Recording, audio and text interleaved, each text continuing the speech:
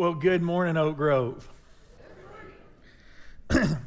So I'd like to invite you again, if you did not visit with us this week, to come to the prayer service on Monday. And if you don't fast that day, don't let that be the reason you don't come. And if you come late, don't let that be the reason you don't come. We're doing it at 6:15 just because, I get it. It's a weeknight. If we do it later than that, practically you're not getting home till 8 or after that. We want you to come participate. We also want you to bring your kids.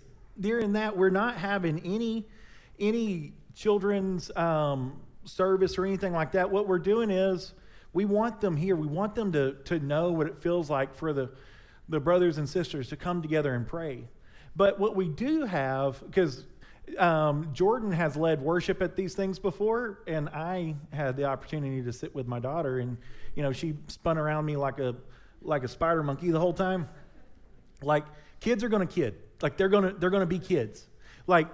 It's okay. No, it's only bothering you, as mom and dad. It's not bothering anybody else. But if it gets to where you're like, I'm about to pull my hair out, we have TVs that are running in the foyer and in that big room around to the side. That's on Monday night. But the same thing here.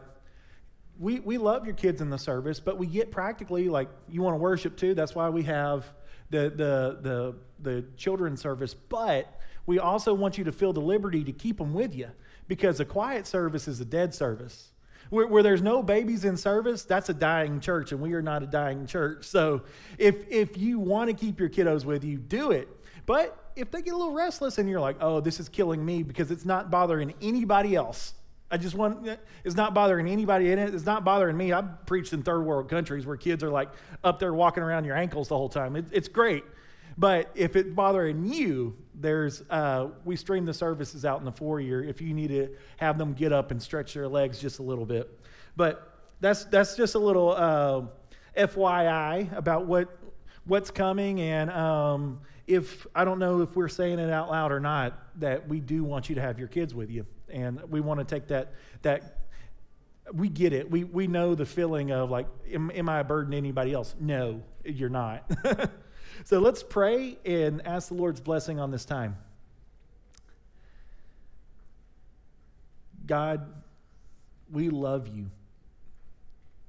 God, I pray that we would be a people who live with the posture that understands that we deserve to be in hell right now.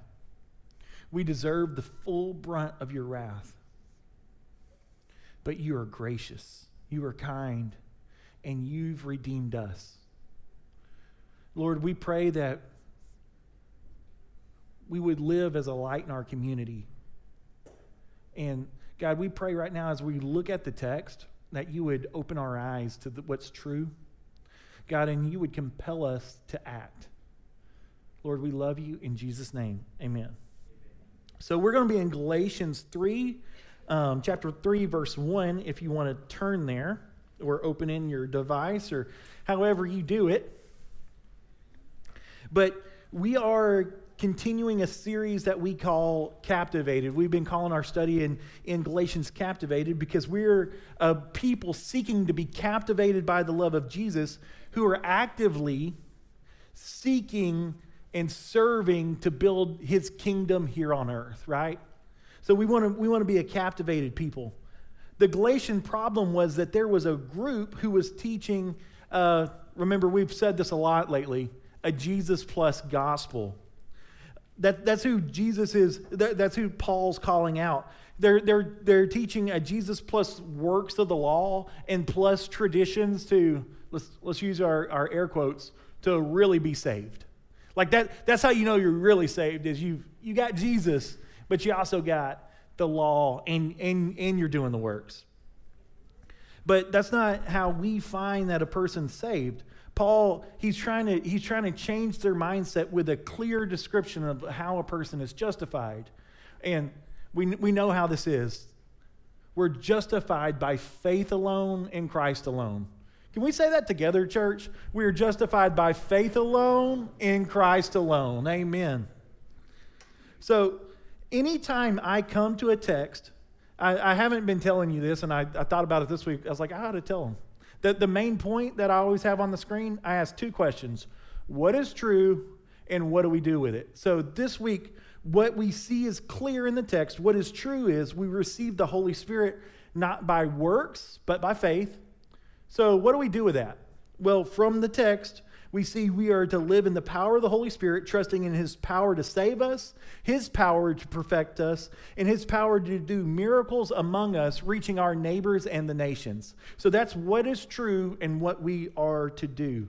So let's read our text together, verses 1 through 9, and we're going to see those things rise up from it, okay? O foolish Galatians, who has bewitched you? It was before your eyes that Jesus Christ was publicly portrayed as crucified. Let me ask you only this. Did you receive the Spirit by works of the law or by hearing with faith? Are you so foolish? Having begun by the Spirit, are you now being perfected by the flesh? You should read a lot of sarcasm, by the way. Did you suffer so many things in vain, if indeed it was in vain? Does He who supplies the Spirit to you and works miracles among you do so by works of the law or by hearing with faith? Just as Abraham believed God and it was counted to him as righteousness. Know then that it is those of faith who are sons of Abraham. In Scripture, foreseeing that God would justify the Gentiles by faith, preached the gospel beforehand to Abraham, saying, in you all the nations shall be blessed. So then, those who are of faith are blessed along with Abraham, the man of faith. So we're going to break that down in just a couple of parts. The first thing that we're going to see here is in verses 1 through 5. We're going to see that the works of the Spirit and faith versus the works of law. So Paul, he just really tears into him again, right? We thought everything was hunky-dory after the end of the last chapter, but like he just rips back into him. He says, you are foolish. Just in case we missed that, that's not a term of endearment. Then he goes on to say, you've been bewitched. And this is kind of that idea of like being hypnotized. Have you ever seen anybody get hypnotized? They do ridiculous things that they would never do otherwise. The hypnotist begins to like puppeteer them, right? They tell them to pick their nose in public, and they do all kind of weird stuff with them. And that's kind of what Paul's saying. Like the claims that you're making about needing to add works to the work of Jesus for salvation, it's ridiculous. You look ridiculous. You look foolish. And the claim itself doesn't even make sense. Paul tells them, it was before your eyes. Look at the text. It says, before your eyes, he was publicly portrayed as crucified. And what Paul's talking about here is this original gospel message. Remember, we've talked about the history a lot. Paul was the original person who brought the gospel to the area of Galatia. It's a region north of Jerusalem by quite a long distance. So if you're reading this and you think they physically saw Jesus get executed, that's not what he's saying. Publicly portrayed is one Greek word that means to vividly describe. So it would be wrong to think that they saw it in person or that Paul did some kind of like weird acting out the gospel or acting out the death, burial, and resurrection of Jesus. Like, no, he had made it so clear by the way that he described the work of Jesus that he stood in front of them, and it was before their eyes that he stood there and publicly portrayed with words the message of Jesus Christ. So Paul knows that these people know the true gospel because he was the one that shared it with them. And man, Paul should have been a lawyer because like we've all watched those court dramas, right? Where they come and they ask all the questions in a row, or maybe you've watched a real court. Trial, a real trial, words. I'm in the business of words. That one's escaping me. But you've seen it where they ask these rhetorical questions over and over and over they build a case, because if you answer yes or no, however they phrase these questions, like, you condemn yourself. And that's what Paul does right here. So verse 2. So Paul he's doing this rhetorical question system to show how ridiculous they're being by believing this Jesus plus nonsense to be a real Christian. So verse 2. Let me ask you only this. Did you receive the Spirit by works of the law or by hearing with faith? Have you ever called one of those helplines? Like, my internet went out one time, and so I call the helpline, AT&T helpline, and I sit there for like 45 minutes. Then somebody answers, and you sit there for like another 45 minutes.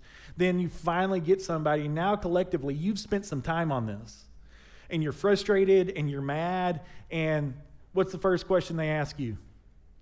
Is it plugged in? Well, it's frustrating, right? That's like the most frustrating question. But they can't do any other diagnostic work until they see if you got power or not. So Paul, what he's doing is he's asking the diagnostic questions to see if they even got power or not. Like when you go to a doctor's office, he asks you questions to know which way he should go. Paul says, this one thing I need to know from you. Nothing else. By the way you answer this first thing gives me all I need to know about it. Because it will be the beginning and the end of our conversation. So here's the question that's the theological equivalent of whether or not your modem's plugged in. Verse 2. Did you receive the Spirit by the work of the law or by hearing with faith? Look at the phrase, did you receive? Notice, what kind of word is receive? It's a passive action. Did you receive by works of the law or by hearing with faith? These things are in stark contrast. Did you receive because the Spirit was given to you? Or did you work really, really hard to get the Holy Spirit to live inside of you? These two things don't go together. The phrase receiving the Spirit, it's also synonymous with salvation. So there's no receiving the Spirit without salvation. That may be unclear, so let's look at another place, Romans 8:9. You'll see it on the screen. You, however, are not in the flesh, but in the Spirit, if in fact the Spirit of God dwells in you. Anyone who does not have the Spirit of Christ does not belong to him. So this question about whether or not you have the Spirit inside of you is a question about whether or not you are actually saved. So the work of Jesus in his life, death, burial, and resurrection, it was lacking in nothing for our salvation. Romans 10:17 tells us how we get saved. We've been told over and over and over how we're justified in this book, but let's see it said a different way. So faith comes from hearing, and hearing through the word of Christ. The Galatian church, these believers, they had heard publicly that Paul, he publicly portrayed the message of Jesus Christ through his death, burial, and resurrection. And these people were justified by faith. They knew that they were saved by faith alone and not from works. They knew that we only get the Holy Spirit if we receive him. We can't earn him. Remember how we've been defining grace? Grace is unmerited favor. Grace is a free gift. It's the grace of God that we receive the Holy Spirit. It's the grace of God that we're justified. It's the grace of God that we're saved. And if it was by works, it wouldn't be grace. It's either for free or it's not at all. We're saved because we've received the message of the death, burial, and resurrection of our Lord Jesus Christ. And when we receive it, we believe through the works of Jesus Christ alone. And if salvation comes by works of the law, I know this sounds really repetitive, but a whole lot of the New Testament is given to this singular issue because we get all wonky real fast. we could claim somehow we earn salvation if it was any part of us. Ephesians 2:8-9 is very clear. For by grace you've been saved through faith. We've said that a lot at this point this morning. By faith we've been saved. And this is not your own doing, not because you kept the law really well. It's a gift of God, not a result of works, so that no one might boast. No one can say, I earned Jesus and you did not. There is no work. There's nothing we do to complete the work. Jesus has completed the work. Jesus has done the work. Jesus has sought us, he has bought us, and he has saved us. It's not us. There's no work that we have to do to finish this thing. Paul goes on in verse 3. Are you so foolish, having begun by the Spirit? Are you now being perfected by the flesh? What the Holy Spirit has begun in us, what has the Holy Spirit begun in us? I'm sorry. We talked about it last week. Remember Ezekiel 36:26? By the way, y'all are going to get tired of that verse. That's one of my favorite verses in the Bible because it clearly portrays the gospel in the Old Testament.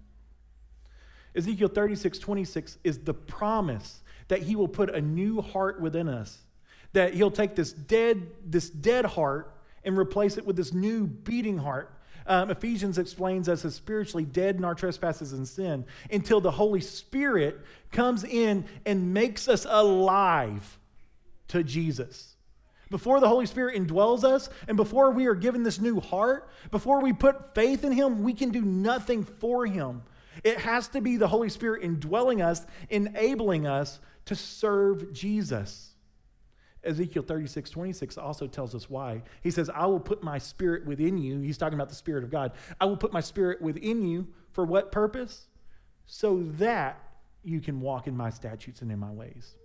So the walking in the statutes and ways did not come before the Spirit coming and living inside of you. We do that as an overflow of the Holy Spirit and God living inside of us. God, through the power of his Holy Trinity, he has perfectly saved us. Let's take a quick overview. Trinity is a word that we use a lot in Christian circles. Let's take a quick overview and see how the Trinity is working together in our salvation, especially based on what we've already seen through the text in Galatians. So we know that the Father is the one who made the plan to save us. He created the world in such a way that he would redeem a people that would love and follow him, and that he would spend an eternity with them. He created the world in this way. And then we see God the Son came to earth and paid the debt to redeem us by his blood.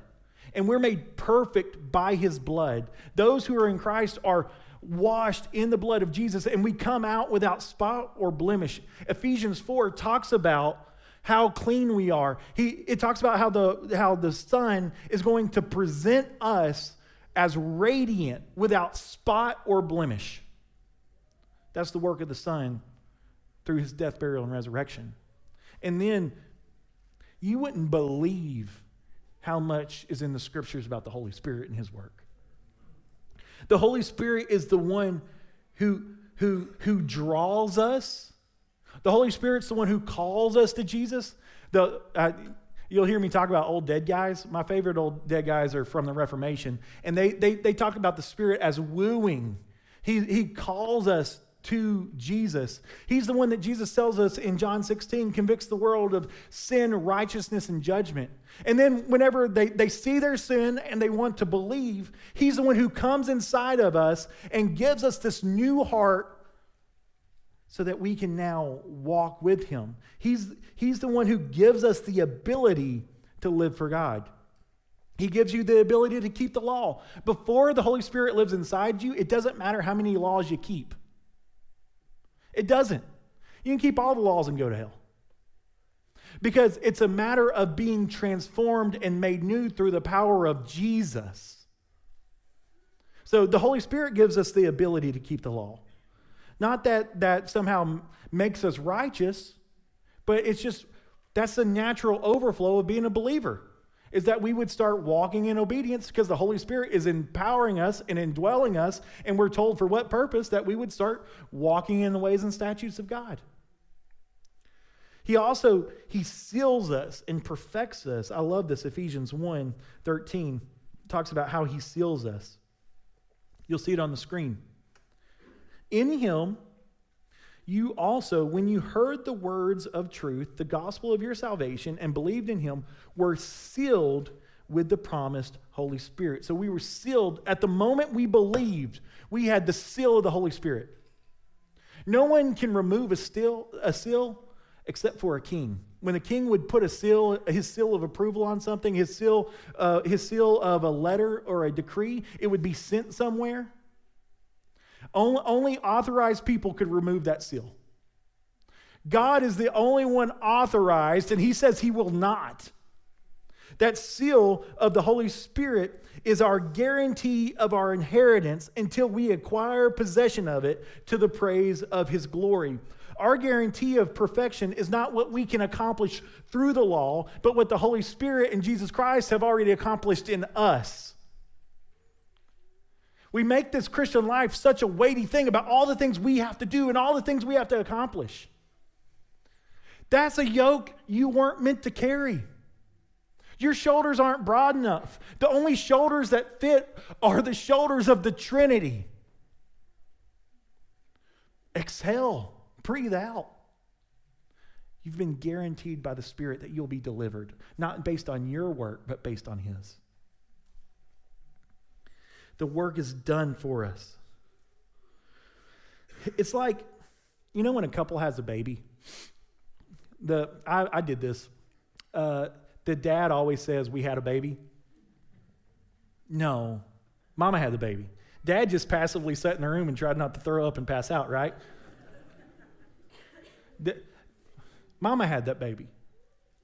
Yeah, we are a part of this salvation thing and we are a part of this work thing, but it's more passive. The Holy Spirit, God's the one doing it.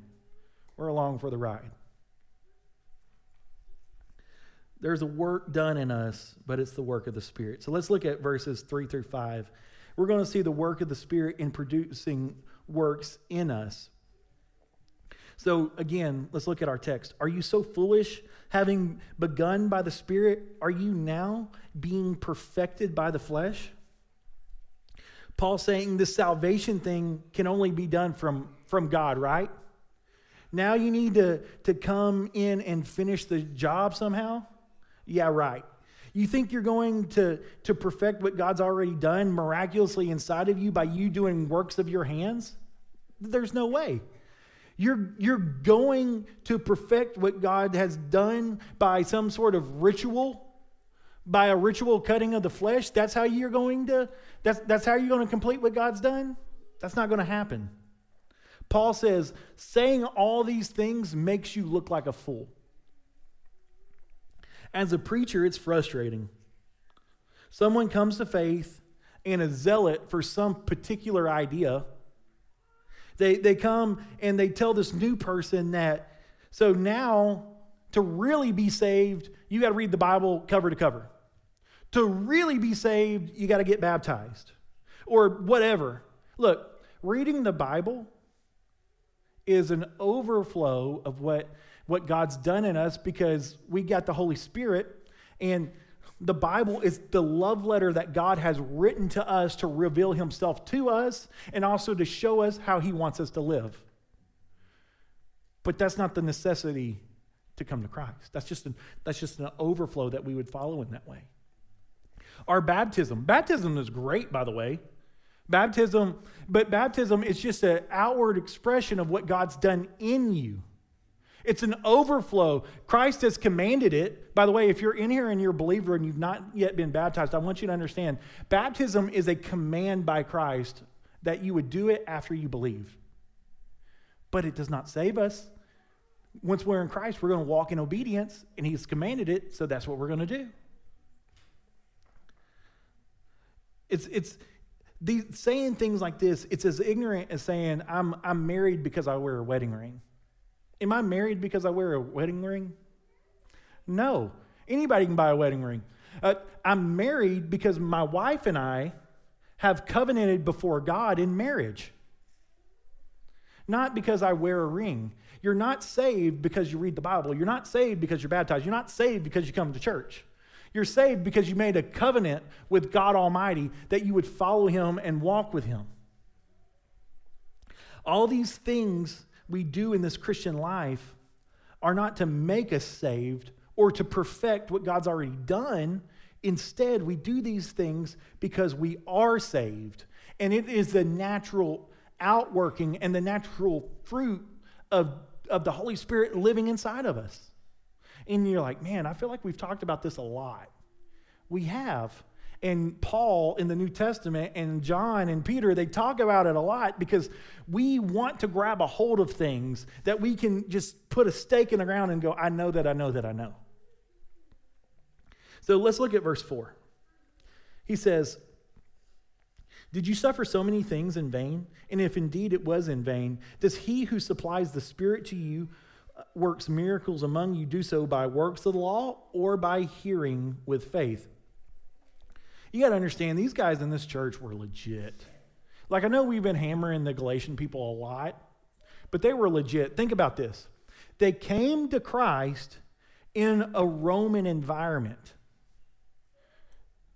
They were socially and physically and politically persecuted and ostracized. That's what these people had experienced. And Paul's saying, if you're adding this Jesus plus nonsense to it, all that suffering that you faced, it was for nothing. It was vain. Look at verse 5. He says, does the one who supplies the Spirit, and notice again, is supplies an action that we go and get, or is it passive? It's like being received. It's nothing we conjure up. The Spirit is supplied. He's given. He's received. Has this miraculous thing God's done among you been because of works of the law or because of faith?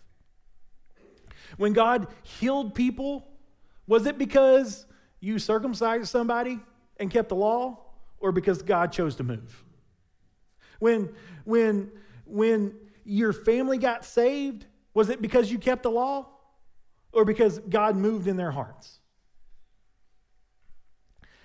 How does God do miracles? Not by power of our hands, right? And it's by the power of the Spirit. Like today, how does God do miracles among us? Just like he did in the Old Testament. Think about this. Did Moses part the Red Sea? No. God parted the Red Sea and used Moses to do it. How do we save people? No. But God uses us to do it. Can we heal people when we pray for them? No. But God chooses to work through our prayers. We've got no power apart from what he supplies in us. The people in Galatia, they trusted in the law and in traditions. Charles Spurgeon tells a story about two men who fell into a rushing river. So just imagine this. They're about to fall over a cliff, and you can see their heads bobbing up and down, up and down, up and down. And this one guy, he takes and he throws a rope. And one of the men grabs onto the rope. Now, the other guy, he sees a log floating down the river. The log feels more solid, feels more tangible. That rope's flimsy. So he decides to grab a hold of the log. Well, the one man's pulled to safety, and the other man, the log is the vehicle that leads to his death. In this story, the rope is trusting by faith, even though it doesn't look as strong. Because that rope is tethered to the rock of our salvation, Jesus Christ. The law, let's be real, the law feels better a lot of times. Because it's something tangible. These symbols, they're something we can really hold on to. But these tangible things, in many cases, are the things that lead to our destruction because we trust in them because they feel more solid than trusting in faith in the work that Jesus has accomplished. And I get why people push faith and tradition and symbols on their family and on their friends. I get it. It's to comfort us. It's selfish. When you've got somebody who lives totally lost, the Bible tells us more than likely they're lost, right? If you live lost, you're probably lost. It doesn't matter what symbol you've done. But these traditions and these symbols, those are things we, as the people who love them, can hold on to, right? I can hold on to the fact that I saw them raise their hand. I can hold on to the fact that I saw them get baptized. I can hold on to the fact that I heard them pray to receive Jesus. But it's selfish. It's a selfish act on our part, holding on to these things when we see them living in sin. Because what we're doing is we're comforting them all the way to the grave. We're coddling them all the way to hell because it's uncomfortable for us to preach repentance and the gospel. Now, I will say, can somebody live like that and not be saved? Yeah, we see people like fall in pits of sin, they come out and all this kind of stuff. But we are called to call out to them, to be a voice crying in the wilderness, right? So we can't hold on to these other things because we know what's on the line. The only way that a person can be saved is by putting their faith and trust in the death, burial, and resurrection of Jesus Christ. And the evidence that we know that that's taken place in their heart is that they walk in obedience. The evidence of your salvation is your obedience. And here I want to be very, very clear. I do not mean perfection. I do not mean perfection. Because people hear obedience and they assume perfection. I don't mean perfection. I mean obedience. Paul, at the end of this book in chapter 6, he talks about the fruit of the Spirit. But he does not say how much fruit each of us will produce. He does not tell us about the quantity or the quality of that fruit, but he does tell us what the fruit will have in it. Love, joy, peace, patience, kindness, gentleness, and self-control. Now, how much of all these things? I don't know. But the fruit will be evident because the Holy Spirit dwells in us. God gives each person a different measure of strength and faith. And I'm not going to sit here and hit people with stones because they don't have mine. And I don't want you to start throwing stones at me when I don't have yours. But we're not going to stay silent. We're going to call people to repentance. All right, so let's move right along. Let's look at verses 6 through 9. And we're going to see the work of the Spirit in faith versus the work of tradition. Just as Abraham believed God and it was counted to him as righteousness, know then that it is those of faith who are sons of Abraham. In the scriptures, foreseeing that God would justify the Gentiles by faith, preached the gospel beforehand to Abraham, saying, in you all the nations will be blessed. So then, those who are of faith are blessed, along with Abraham, the man of faith. So you got to understand, one of the major point of prides for the Jews was that God went to their forefather Abraham and said, you're mine, and all your descendants will be my special people. They were God's chosen race of people. And the sign that God had covenanted with them that they were going to be God's special people was circumcision. So there's a reason these guys are all wrapped up in circumcision. There's a reason why it's important to them, because it's so deeply connected to their traditions. Paul, to show them how ridiculous they're being, because they're saying this circumcision is the final act to prove salvation.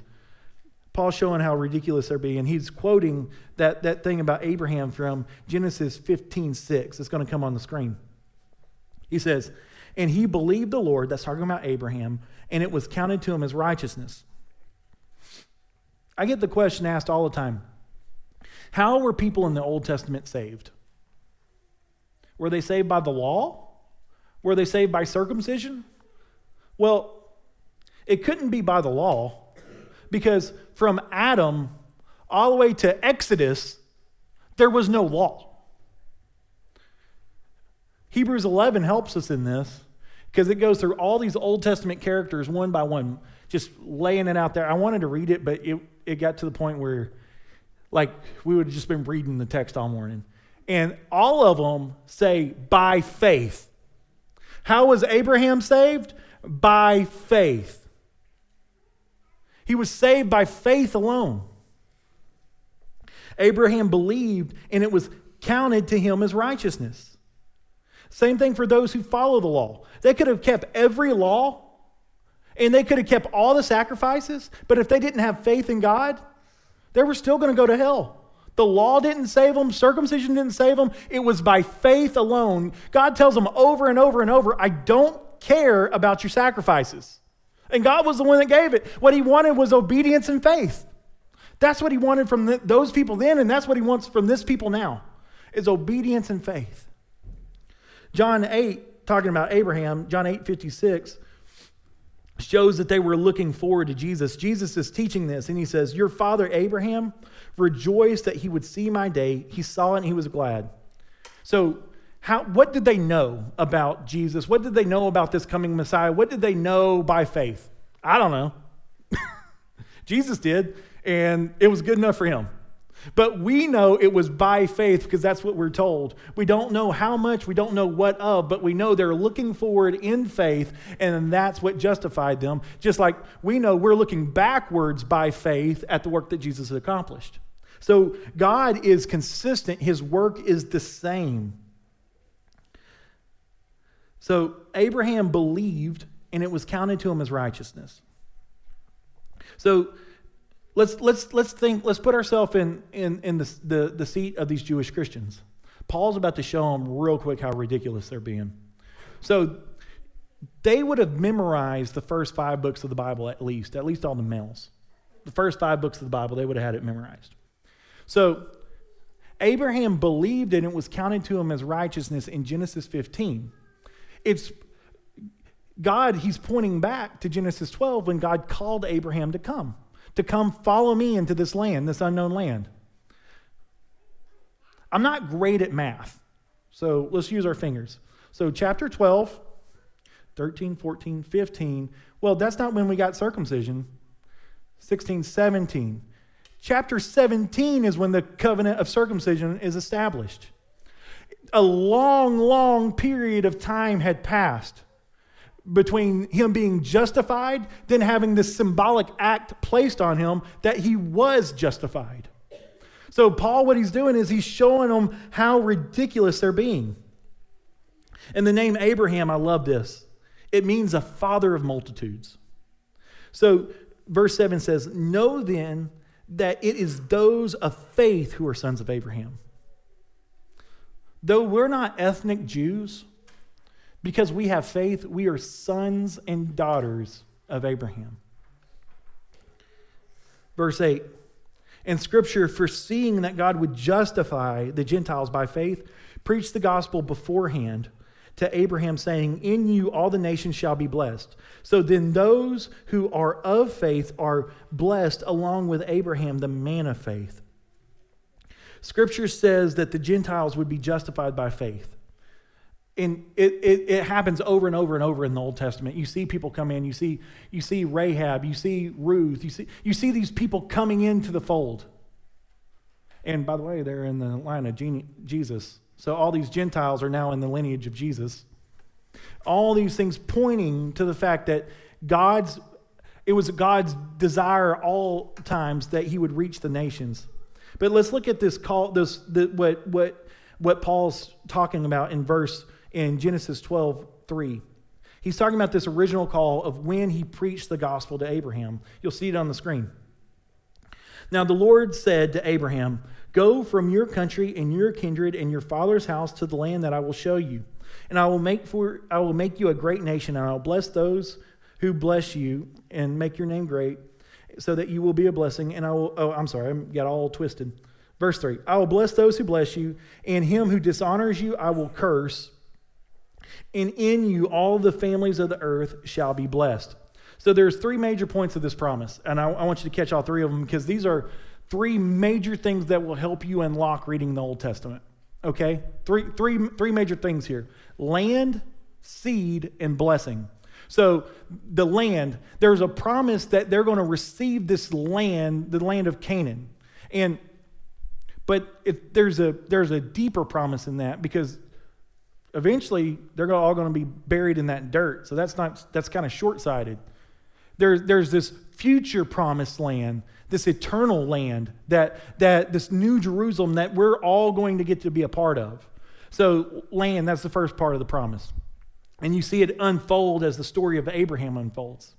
The second one is seed, that through him he's going to be a great nation, but also that he's going to bless all the nations. He's going to bless all the families of the earth. And there's one that's coming that's going to make that possible, and that one is Jesus Christ. So there's a double-fold promise in the seed, that there's going to be one that he's going to actually physically be a great nation, because if it was just the great nation part, it's kind of a letdown, because, yeah, Israel for a little bit was their own nation, but they lost the land, the monarchy fell, and for most of its history, they've been in bondage. But there's this greater promise of this eternal kingdom, that he would be a great nation. And then the final one is blessing. I will bless those who bless you, and I will curse those who curse you. And then you see in that section is where the story of this one who's coming to bless all the families of the earth, that's where this one is shown. So I just want you to see those things, because as you read the Old Testament, you can read with those three things from Genesis all the way through Exodus, and you'll see them come true again and again and again. But so God's original call to Abraham, it was clear that God's intention is that he would use the seed of Abraham to bless all the nations. And we know this is accomplished through the God-man, Jesus Christ. And Paul, he's pointing to Abraham, and he was drawing their attention to their tradition. Your tradition says the Gentiles are coming in. Your tradition says that you're not saved by this act of tradition. You're saved by faith. Abraham and his descendants, they were not justified by tradition or by works of the law. And those of us who are in Christ, we are not saved because we're keeping some sort of tradition or because we're doing any works. The Galatian problem was that the people had been captivated by these laws and by these traditions. In our context, listen to me here.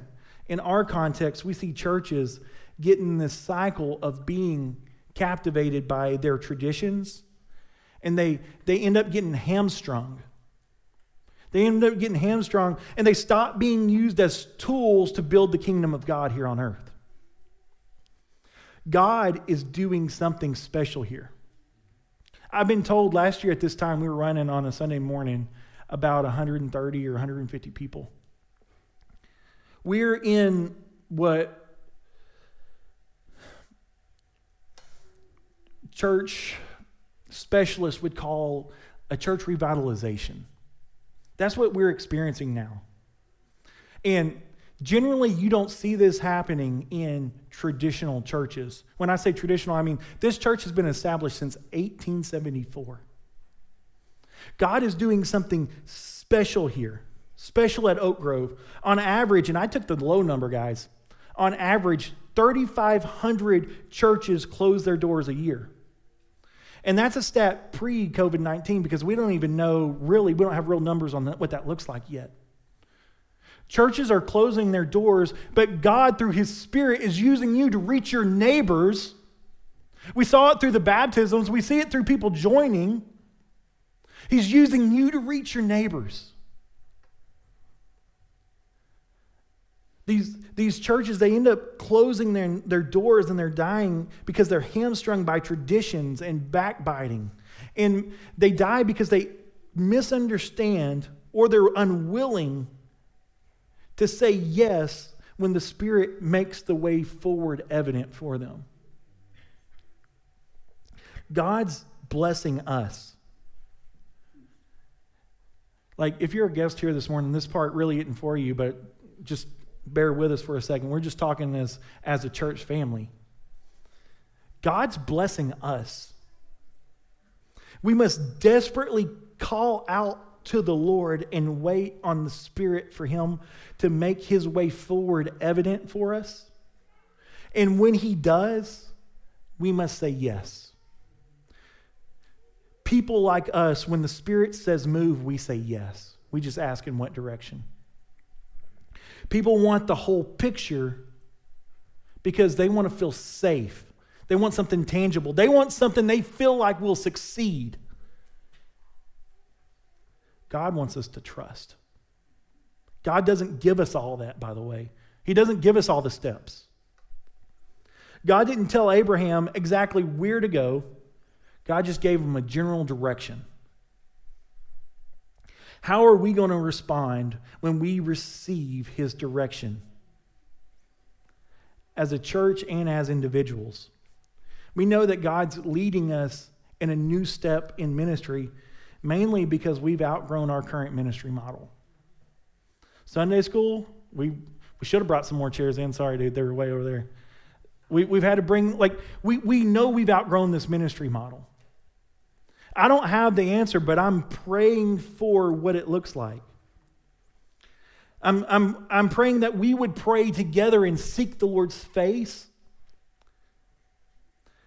I don't know where we're going to do it or how we're going to do it, but we're going to be about this mission, the Great Commission. And the things that we do, they're going to be in the direction of making disciples of our neighborhoods and the nations. Amen? Is that what you want to be about? So here's what I'm praying for, and I'll end.